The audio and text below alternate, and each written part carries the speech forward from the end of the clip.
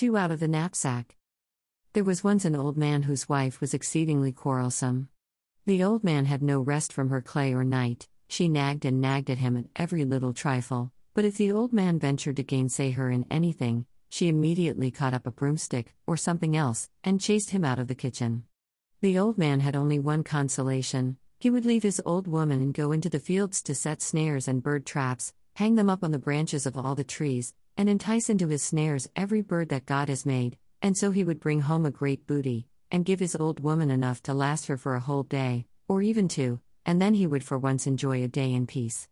One day he went out into the fields and set his snares, and caught in them a crane. What a stroke of luck! Thought the old man, when I take home this crane to my old woman and we kill and roast it, she won't row me for a long time. But the crane guessed his thoughts, and said to him with a human voice, "Don't take me home and kill me, but let me go and live at liberty as before. Thou shalt be dearer to me than my own father, and I will be as good as a son to thee." The old man was amazed at these words and let the crane go.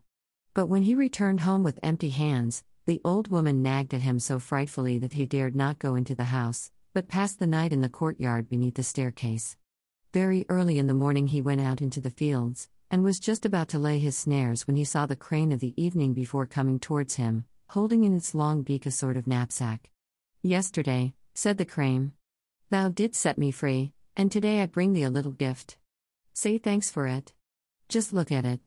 It placed the knapsack on the ground and cried, "Two out of the knapsack." And whence I know not, but out of the knapsack leapt two youths, brought oaken tables, covered them with dishes, aired on them was flesh and fowl of every description.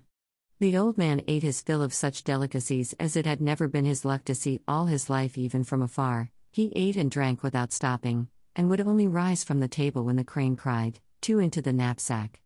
And the tables with all the flesh arid fowl were as if they had never been. "Take this knapsack," said the crane, "and give it to thy old woman." The old man thanked him and went home.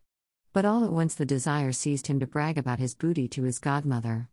So he went to his godmother, inquired after the healths of herself and her 3 daughters, and said, "Give me a little supper, according as God has blessed thee." The godmother put before him what was on the stove, curtsied, and bade him fall to. But the godson turned up his nose and said to the godmother, "Thine is sorry fare. Why, I have as good as that when I'm on the road. I'll stand treat to thee."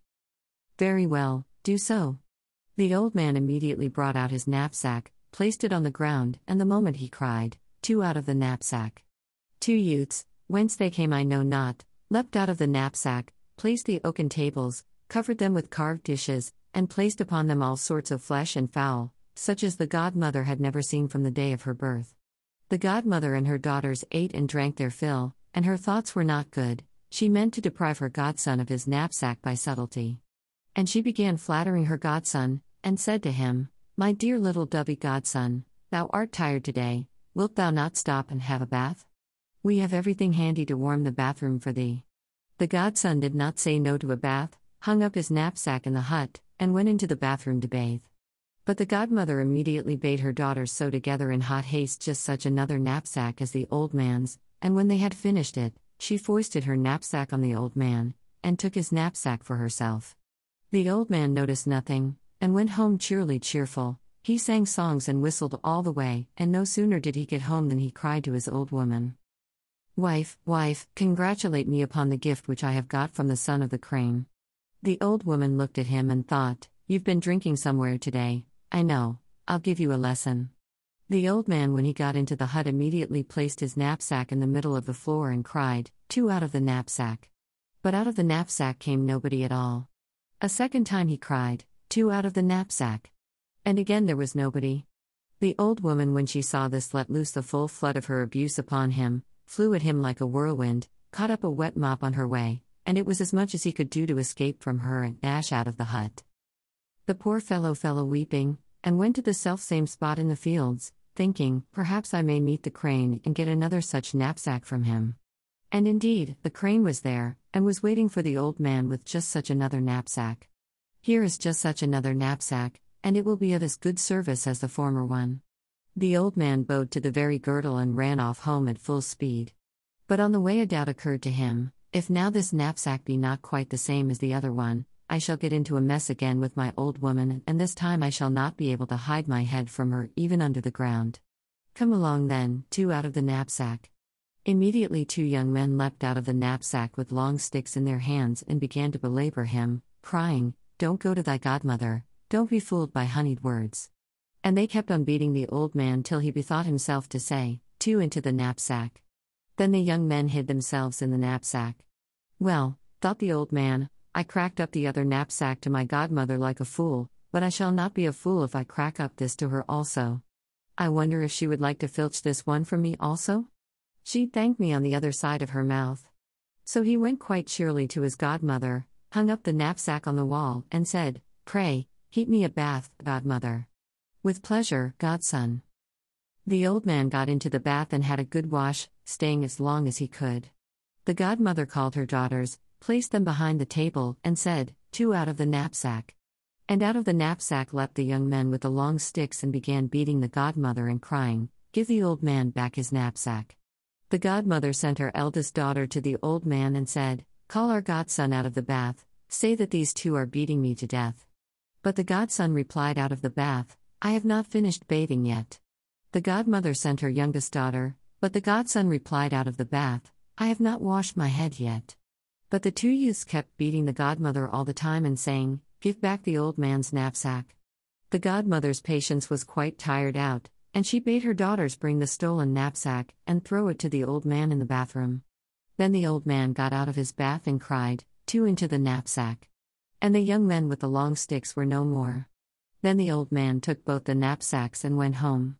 He approached the house and again began crying, "Congratulate me, wife, on the gifts I have got from the son of the crane." The old woman flared up at once and got her broom ready. But the old man, when he came in, cried, "2 out of the knapsack."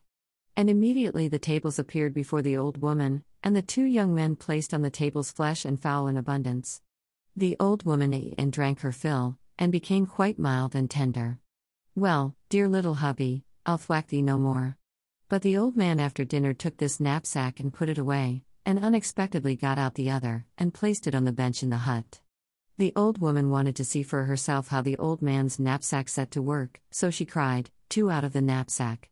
Immediately the 2 young men with the long sticks popped out, and fell to beating the old woman, crying all the time, "Don't beat thy old man. Don't curse thy old man." The old woman screeched with all her might, and called to her old man to help her. The old man took pity on her, came into the hut, and said, "2 into the knapsack." And the 2 disappeared into the knapsack. From henceforth the old man and the old woman lived together in such peace and quietness that the old man is always praising his old woman to the skies, and so this story ends. End of story. 2 out of the knapsack. This episode is also available as a blog post. Look Food and Cook. Order Russian Fairy Tales ebook at https://ko-fi.com/Anna_Selena/shop. If you like these podcasts, you can buy a coffee for me at ko-fi.com/Anna_Selena. Thank you so much. Wish you have a nice day.